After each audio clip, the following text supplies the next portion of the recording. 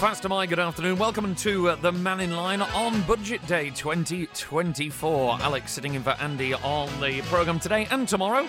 So, we've heard Dr. Alex Allinson give his Treasury Minister address this morning. What have we learned? Well, personal income tax, that's going to rise on the upper band to 22%. National insurance in class 1, 2 and 3 is going to rise by 8.5%. Where's the money going? Why do we need it? Do you think it's fair and just? And are the squeezed middle feeling even more squeezed? Let's discuss it in the next hour, shall we? It is, of course, an open line, though, so it doesn't have to be about the budget. You give me a call on 66 13 68 or send a message in on 166 177 to text or WhatsApp. But it is the headline news today. Lots of figures to be wrestling with, and the man who is wrestling is our very own John Moss. Good afternoon, John. Yes, I was just thinking, it doesn't worry you, this upper rate of income tax going to 22%, because, of course, you're paying a tax cap, aren't you? Of course I am, yes. So there won't be no change in the tax cap of 200,000, so that's all right for you. Speaking of which, though, David Ashford, in all seriousness, did actually raise the topic of the tax cap, because it's something that doesn't seem to budge, and he didn't see the value in it. Well, it's a subject of discussion. I know we had a piece on the Manx Rate at 60, which 30 years ago. The then Chief Minister, Miles Walker, said it was being looked at by the Treasury. It was suggested about 125,000, I think, in those days. Now, of course, it's a part of life. You have to sign up for a number of years on 200,000, and it is a subject of debate. But this year, it wasn't the subject of debate. It hasn't appeared as far as Dr. Allinson's speech is concerned. He's been concentrating on other things. It has to be said, the contributions so far that he's had from the floor won't be giving him a warm and fuzzy feeling. A lot of criticism there, a lot of contributions that have been very detailed, particularly from a former Treasury Minister, David Ashford, who was on his feet for the length of a budget speech, about 40 minutes.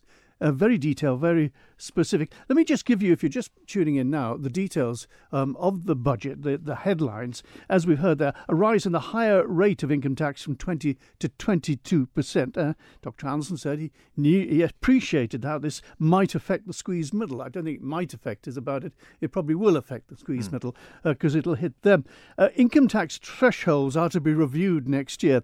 The island was warned that what the Treasury Minister was saying should be seen as the start of a process of moving towards a different approach to taxation. There's to be a review of the Manx National Insurance Fund, which would be exhausted by 2047-2048 if no action was taken. Personal allowances, they stay where they are. Basic state retirement pensions and Manx state pensions increased by 8.5%. It's estimated, we're told, around 20,000 pensioners will see their state pensions increase by between 6.7 and 8.5%. Primary and secondary thresholds for Class 1 national insurance increasing to £160 a week. The lower earnings limit stays put. The National Insurance Scheme continues for 24-25. Maternity allowance, adoption allowance and maternity allowance up 15%. Carers allowance up by 6.7% in recent years. What the carers have not been getting has obviously been a subject for great debate. He spoke of departmental fees and charges not keeping pace with inflation, which is one of the reasons why a lot of them have come forward for overspends for extra money, etc. Most notably of the Health Department for, 30 million initially, but more than that as well. On the corporate level, Dr. Allinson spoke of the OECD's Pillar 2 framework. What is this? This is the OECD's Global Minimum Tax Initiative. They're trying to make sure that there's a lower level, that the tax jurisdictions don't sneak in below and attract business away. An increase in the tax rate that applies to corporate taxpayers from banking and large retail activity goes from 10 to 15%. 0-10, which has been the plank of our tax network for the corporations, will be retained. And now, repeat, there's to be a review into the operation of the Manx National Insurance Fund, which we've heard will be exhausted in years to come.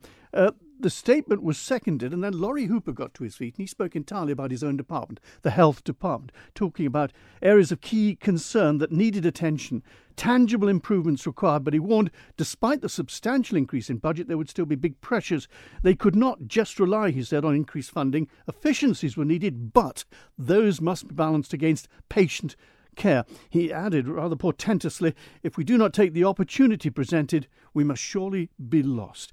Former Health Minister Rob Callister spoke of concern over increased prices, putting financial pressures on businesses. He would support the budget. Then, in a very detailed and substantial contribution, David Ashford got to his feet with the top analogy of the day. He likened the budget to a game of Jenga.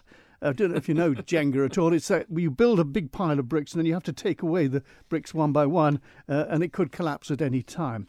The level of the cushion of reserves drawing down continued to disturb him mightily.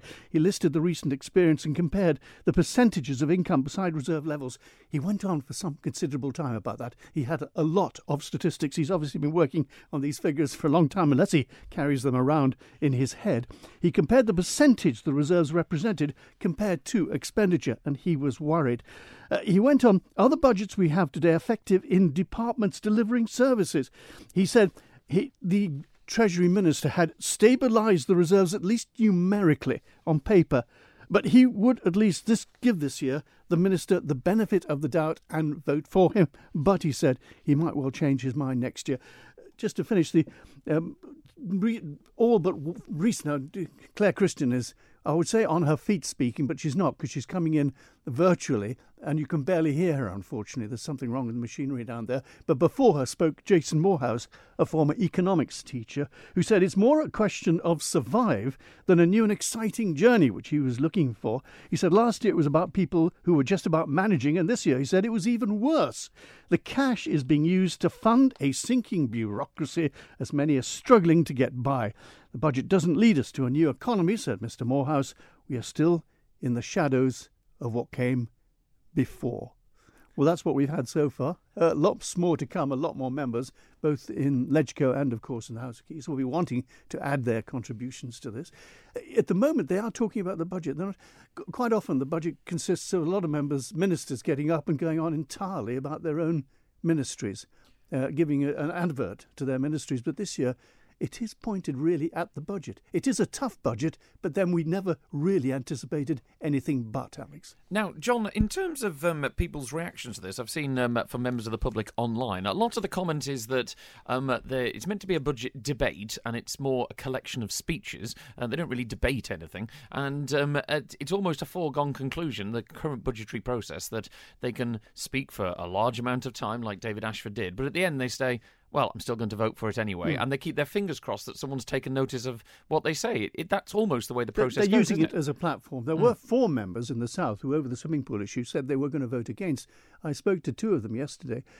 One of them said he's probably going to still speak against the budget. This was Tim Glover, because he wasn't happy with the way government were running things at the moment. He, of course, very publicly stood up and resigned at one case because he wasn't happy with things were going.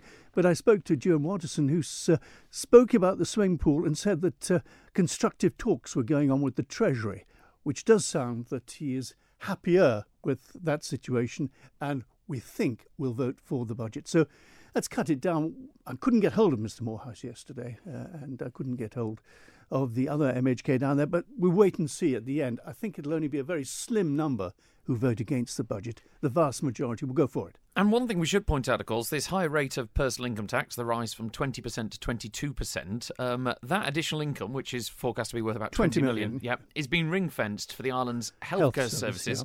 Yeah. But they're looking at proposing in the future an NHS levy. And there was sort of hints which David Ashford jumped on to, really, which is that the 20 to 22% increase may only be temporary when this NHS levy comes in.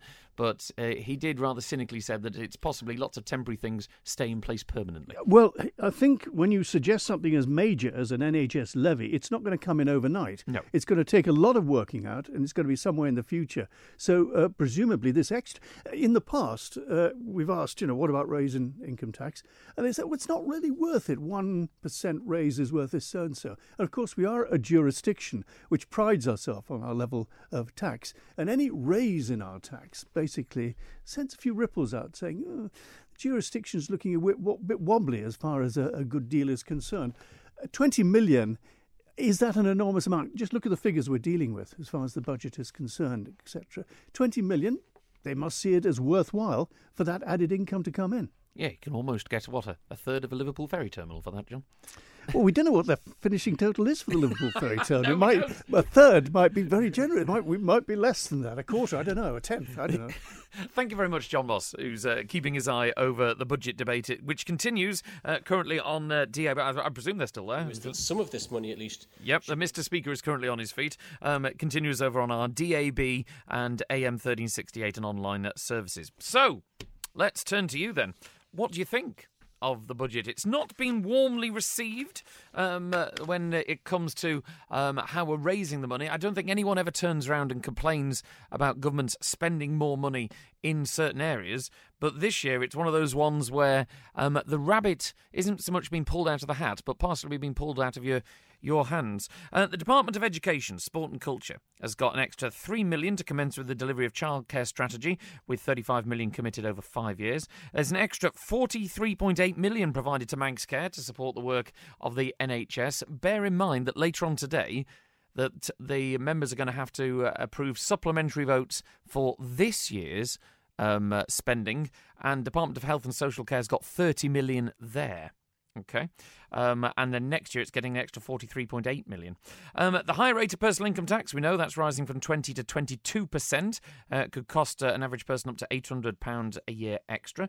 And that extra $20 million is specifically ring-fenced for the healthcare services. The more cynical of us may say that, is that being done to try and soften the blow? We're going to charge you more tax, but it's for something that you want money to go towards, so that's okay, isn't it? Or am I being a bit cynical there? Company tax on some banks and large retailers will be increased from 10 to 15%.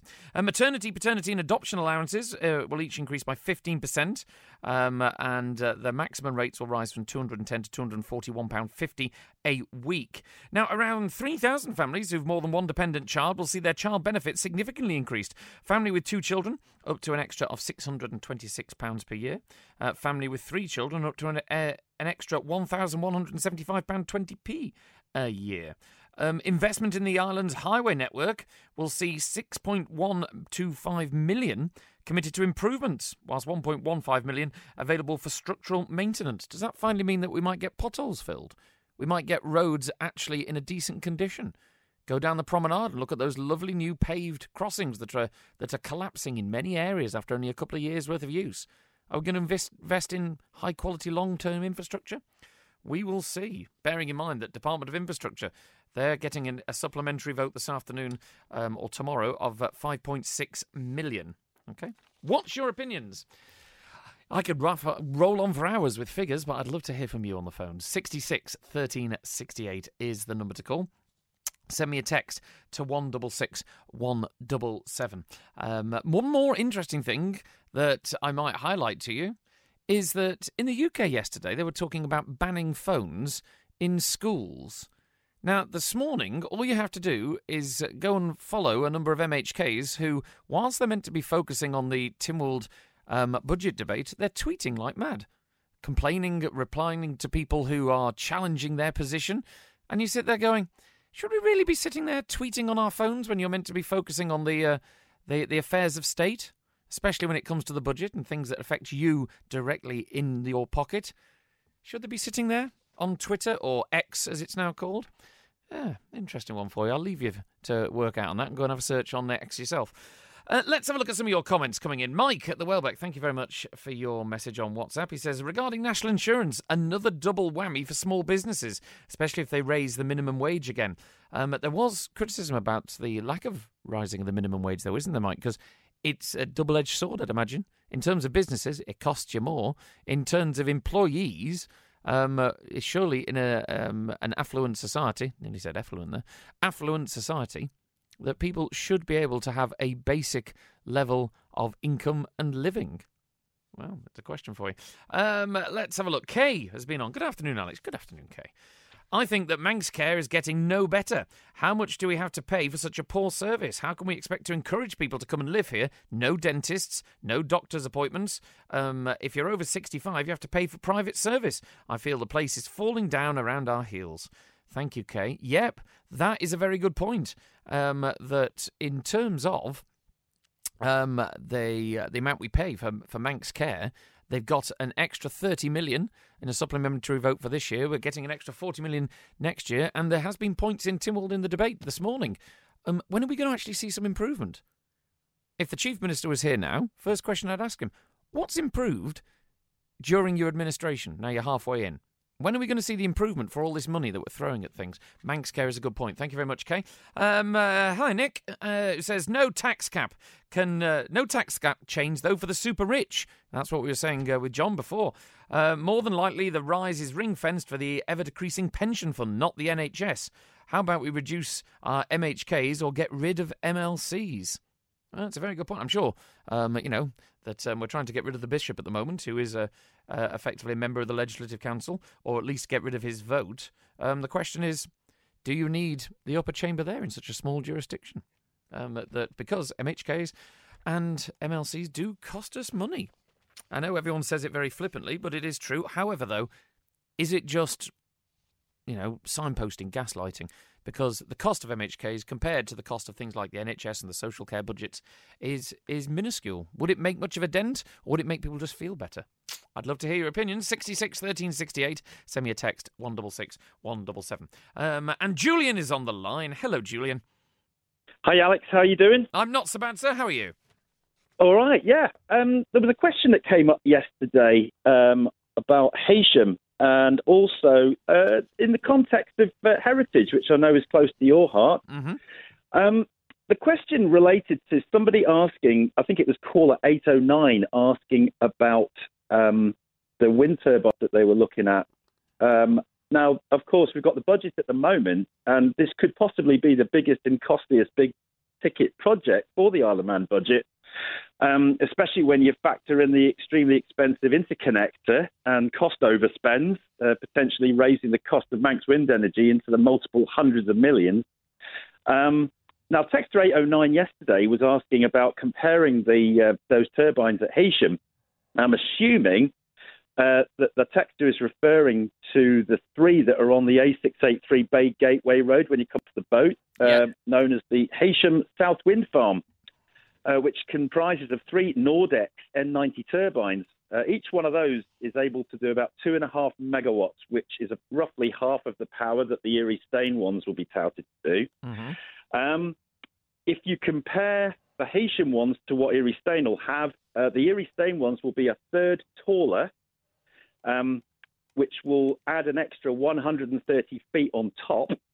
But the biggest difference will be the swept circular area. So the Erie Stane ones will be sweeping twice the area at roughly 147,000 square feet.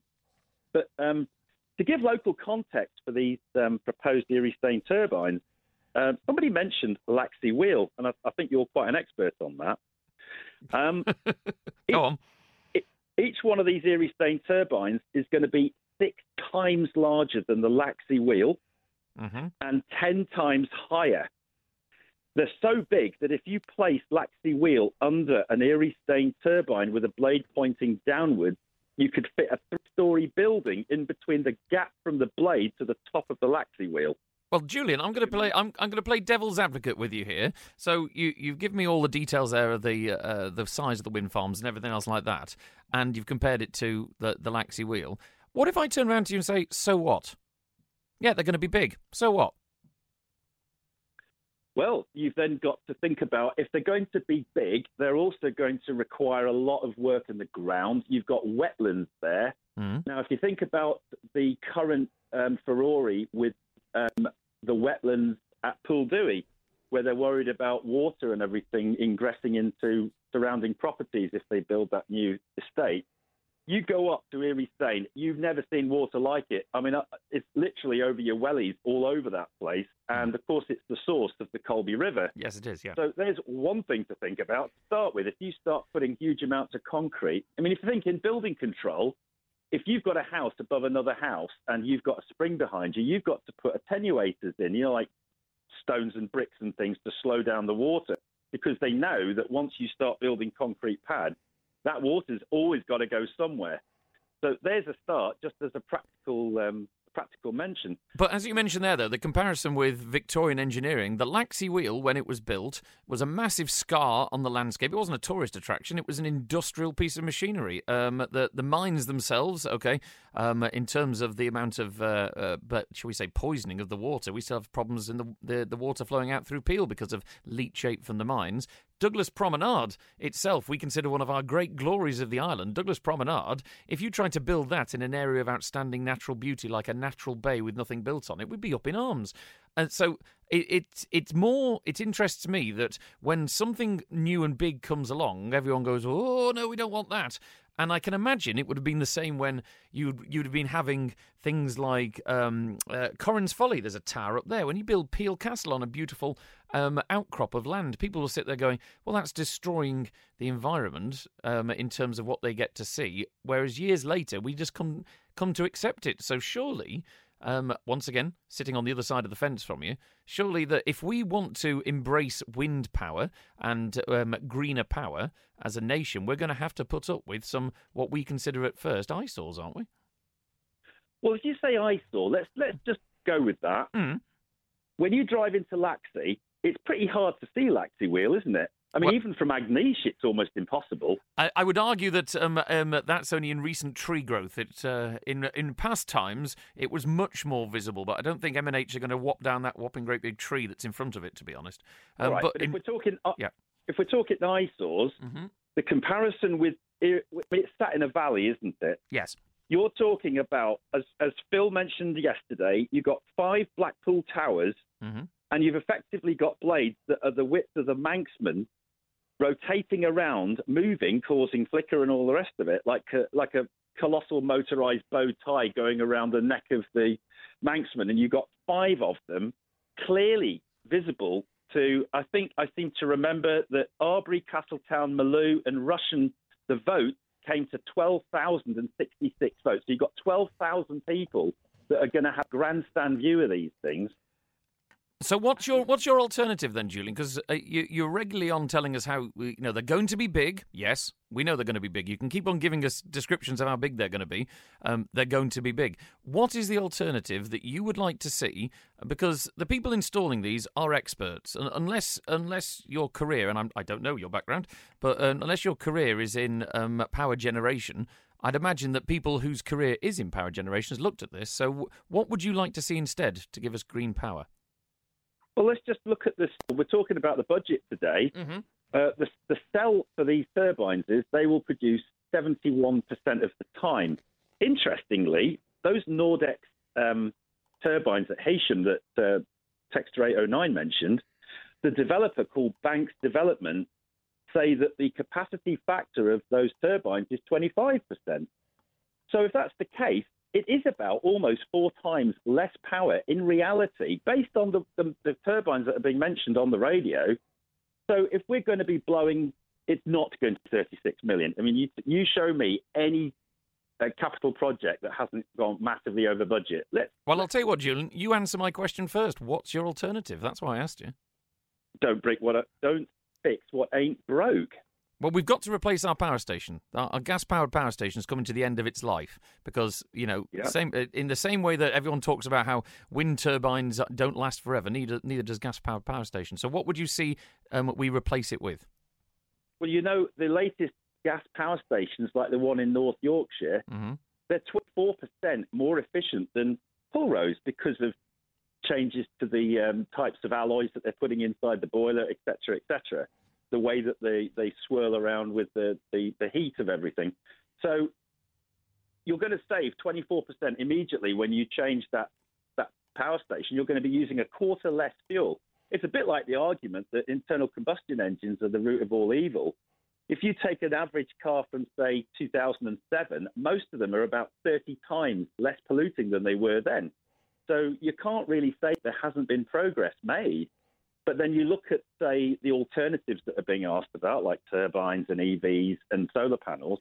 Nobody wants to talk about the resources that are used to make them. And if you're talking about the realities of things, what about all our heat energy? That's not even being addressed with this.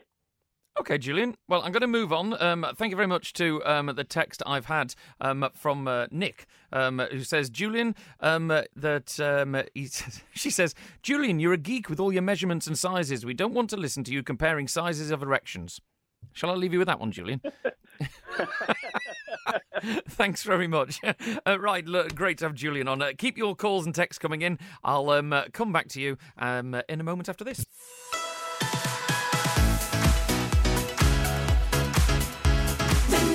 Station, Next Radio.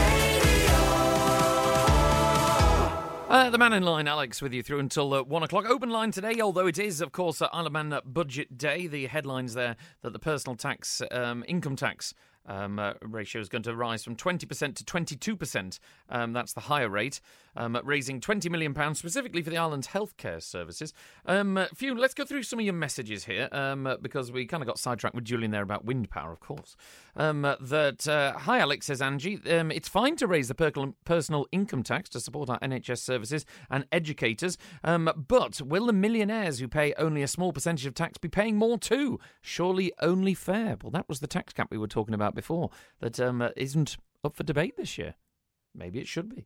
Thank you. Sven says we need wind power, but why do they have to be onshore if we have a full 12-mile zone? So basically, if we have territorial waters, what you're saying is why aren't they out at sea?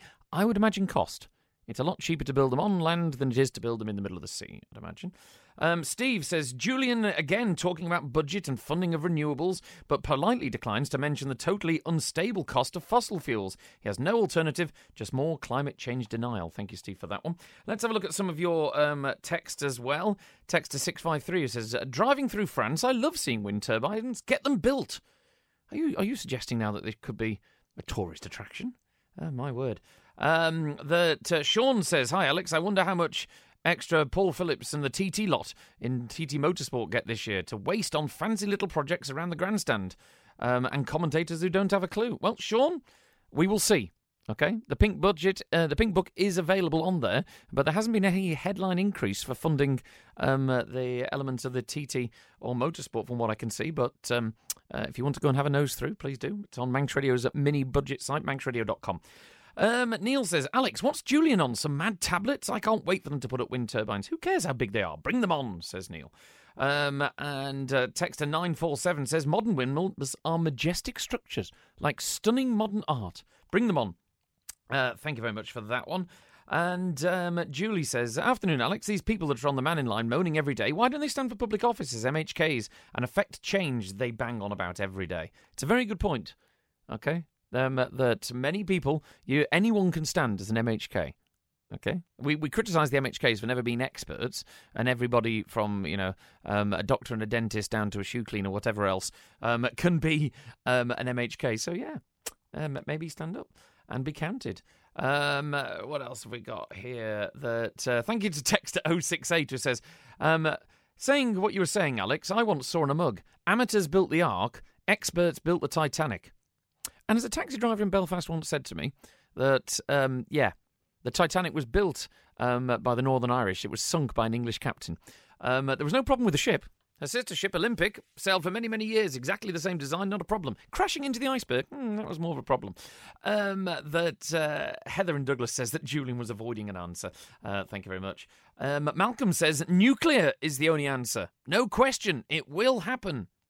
How safe do you feel with nuclear power on the Isle of Man? We can't finish a Liverpool ferry terminal on budget. We can't even finish the prom. But you want a nuclear power station. I know I'm fear-mongering there, but, it's just a question. Finally, thank you. Hi, Alex. When you talk about replacing the current power station, do you mean replacing the generating machinery or the complete building as well? Well, the building itself, I would imagine, is fine. I don't have the expert figures, I will grant you. But, yeah, the generating equipment. 2030, of course, it's meant to reach the end of its operational life. Right, Wilf has been waiting patiently. Hey, boy, Wilf, how are you? Well, my arm is getting tired holding the phone waiting for you. Now then, I'm just reading the paper here, and it said, Homes bid on floodplain set for approval. Yes, this is the Pull-Dewey one? That's a Pull-Dewey in Ramsey. Yes. Okay, now, I've had a meeting with these people. These are Blythe, Church Investment Holdings Limited. Mm-hmm. They're the people that wants to do this. And I've already had a meeting with those people. Now, there's about half a dozen of them, different experts on their side. And there was one man across who is, well, they're all across, but one of them was going to come over to see me, especially, about the flooding. Right. Because I know what I'm talking about with the flooding, you see, because I've been here forever. Now then... Have Ramsey commissioners actually objected to the planning yet? I'm not sure where it's up to, because obviously you'd have your chance to object to it on those grounds, wouldn't you? Me object to it? Well, No, I wasn't objecting to it. Oh, right. I was just going to give them some advice. Right. But it never happened. I was promised that this man was going to come over specially to talk to me. Because I've seen it all, you see, in the past. And but it never happened. He never arrived. And now it's gone for planning permission, and they're talking about passing it and all the rest of it. Mm-hmm. But the thing is, everybody here on this paper is against it, apart from the planning officer, Hamish Laird. I've never heard of him. I don't know how long has he been here or what. I don't know. But anyway, maybe he would like to talk to me, because I can go down there and show them where they've already built houses. This is Dan Dad has already built houses on a field that I have led horses off up to their bellies in water, and that's the high part of the field. So when this planning application goes through, Wilf, I mean, it's great. It's great you have all this knowledge. When the planning application goes through, will you be submitting comments? Will you be getting involved in the planning process? Because, of course, every planning application... we haven't got time to talk all about that, but I've been to meetings with them, and I've took all their names off the people who have passed these houses. Right. So I can come back on them when they get flooded, because they're going to get flooded. There's no question about it. But it seems very pointless. If you're not going to get involved in the planning application and all you're interested in is saying, I told you so later, what's the point? Why are you not getting involved on this process? I told them before it happened. Right. And that's in the planning application. They built the houses. And the houses has already been built, and I told them, the experts up in Douglas at meetings, that they're going to flood. Right. It hasn't flooded yet, but it's been near it, but it's actually going to happen. There's no doubt about it. And I'm not agreeing or disagreeing with him, saying, so did you submit that as evidence towards the planning application at the time? I'll admit that as evidence to anybody. Well, that's the process of doing it. That's the process of, if you're submitting problems with a planning application, highways do it, interested parties do it, anyone can submit issues saying, this is my experience. I'll tell you. Go on. Now then, it says here that the planning officer, Hamish Laird, is recommending approval on the basis that a proposed new spine road would act as a flood barrier. Now then, they want to do that because actually where they start off with this road is from the bakery end, if you like, of Ramsey, where the bakery was. Where the old train station was. Right, because that's the deepest place, that's the deepest part of the bog. So they're putting a spine road through that so they don't have to fill it in with thousands and thousands of tons of rubble to get away with a spine road. Now that spine road, he says here, that's going to be a flood barrier. Now then, when you make a flood barrier, then the water's got to go somewhere else. If it can't get into its floodplain, as it has done for hundreds and thousands of years, then it's got to go the other side. If you shut it off from one side, it's got to go the other side. And the houses on the other side have already been flooded. I've been seeing all that stuff for years and years, and it'll make it worse. Okay, Wilf, I'm going to cut you off here because I've got a load of other calls waiting, and my point that I keep on making is this is evidence that should be submitted at a planning procedure. So from Ramsey commissioners or your personal side, yes, definitely submit that stuff, because if we have people with local knowledge who are submitting that evidence, that should be part of the planning process. Okay, I've got loads of people waiting to get on, so let's go straight to Mike. Hello, Mike. How are you? Want to talk about Pulrose Power Station? Yes, I just some information for yourself and various other people who've been on the Mannin Line in the past. You all seem to think that Pulrose Power Station, the 2 engines that have been in there since it was built, and they've got a life of 25 years. Okay, yeah. We've got 3 engines. One's always on standby. They come out on a regular basis to be returned to the UK to be serviced.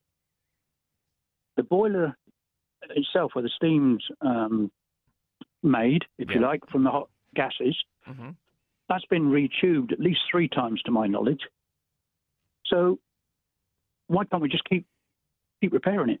So your point is that we should try and extend the lifespan of the existing facility?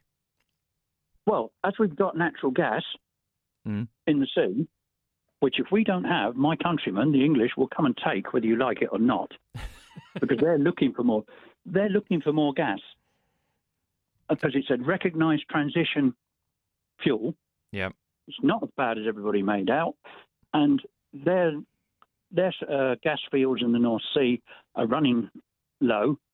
When they want it, they will come and get it. So basically, you think we should dig it up before they come and take it off our hands? But we won't get any money from them, because if they're feeling nice, they'll sit on the 12-year mile back limit and drill horizontally into it. But more likely, they're just going to come in, put the rig there. What are you going to do about it?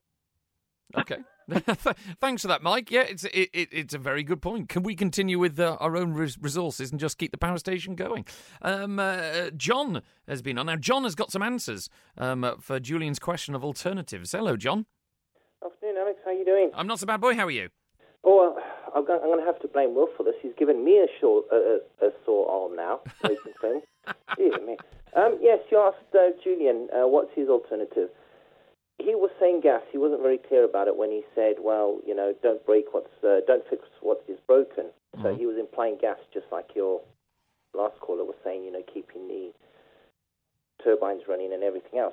However, what about single well, deep hole geothermal? Now, I've heard from some geologists, and I'm not going to lie, I'm not an expert and haven't read up on this for the programme, but the point that some geologists made was the fact that the rock makeup underneath the Isle of Man is not suitable for efficient geothermal. I don't claim to be an expert on that, but that was normally the comeback when you start talking about geothermal over here. Well, that's an easy comeback, isn't it? If you think that the core of the Earth is extremely hot, and the deepest mine in the world is in South Africa, and the surface rock temperature in that mine is 60 degrees Celsius, so they have to pump cool air around just so people can work for half an hour. If you go down 3,000 meters, it could be anywhere from about 120 degrees up to 160 degrees. Wow. And what you're doing is you're just drilling a single hole with a coaxial pipe in it, you're tapping into that heat, and you're bringing it back up again.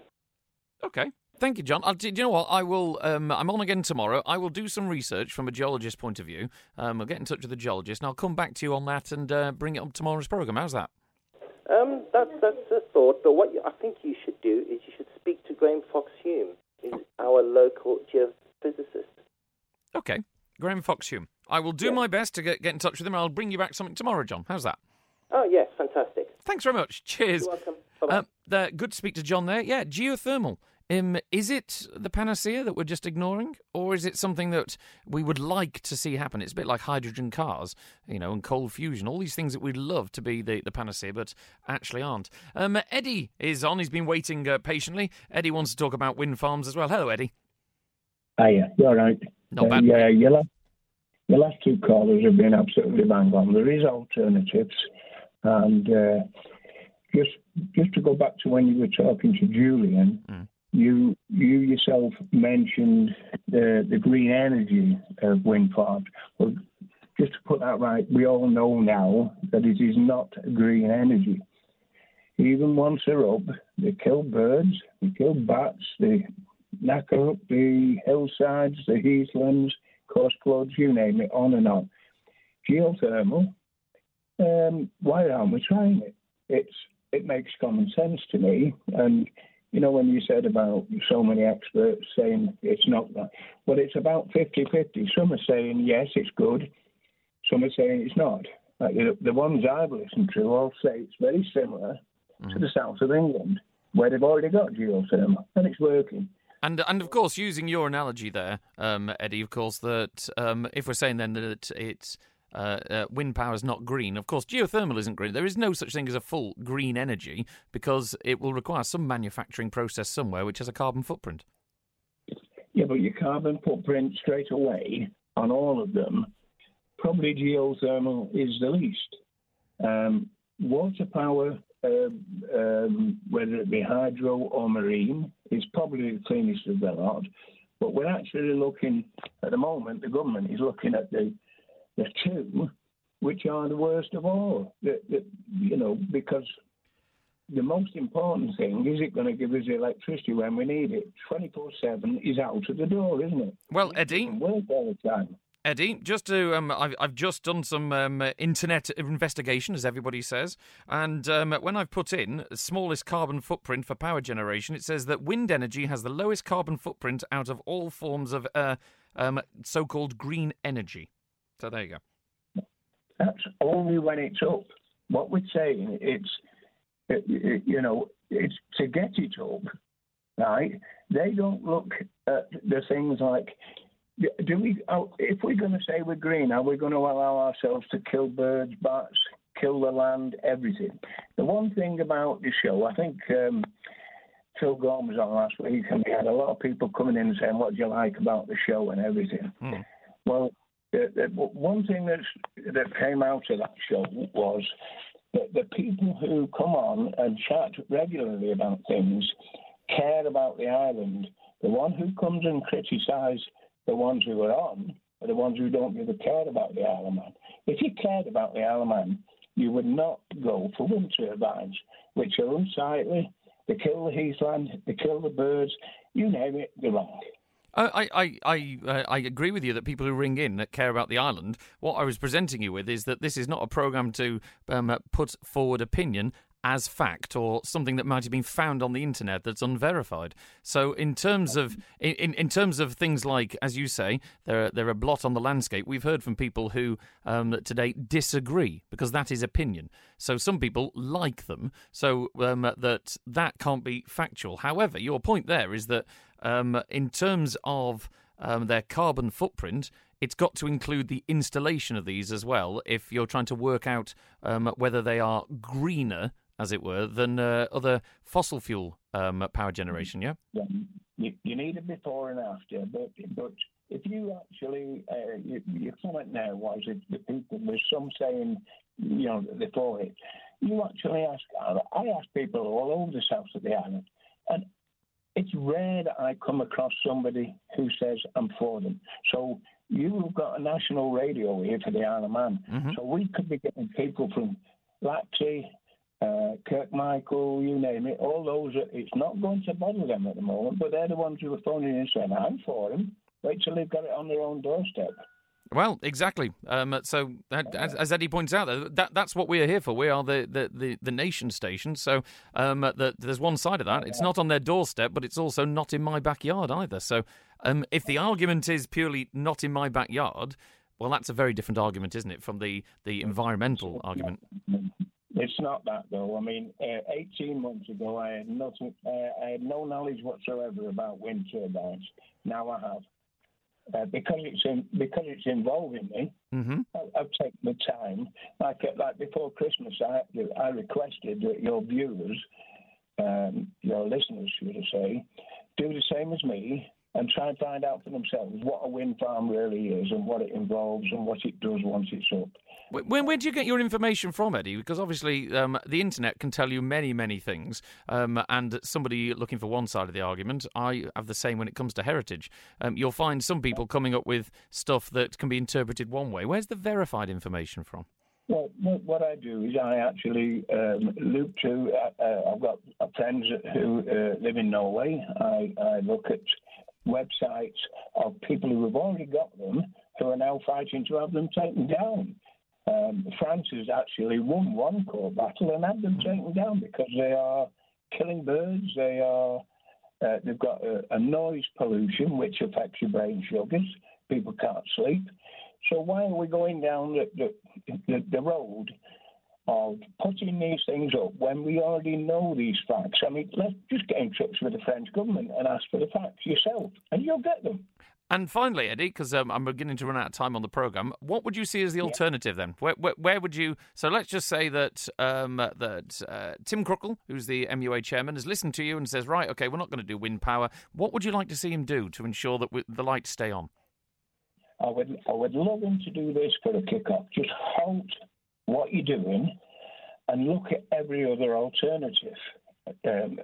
I pointed out a place in west coast of Scotland called the No Doubt Peninsula, and they were fed up with what the National Grid, Scottish Grid, were doing in the National Grid, so they did it themselves.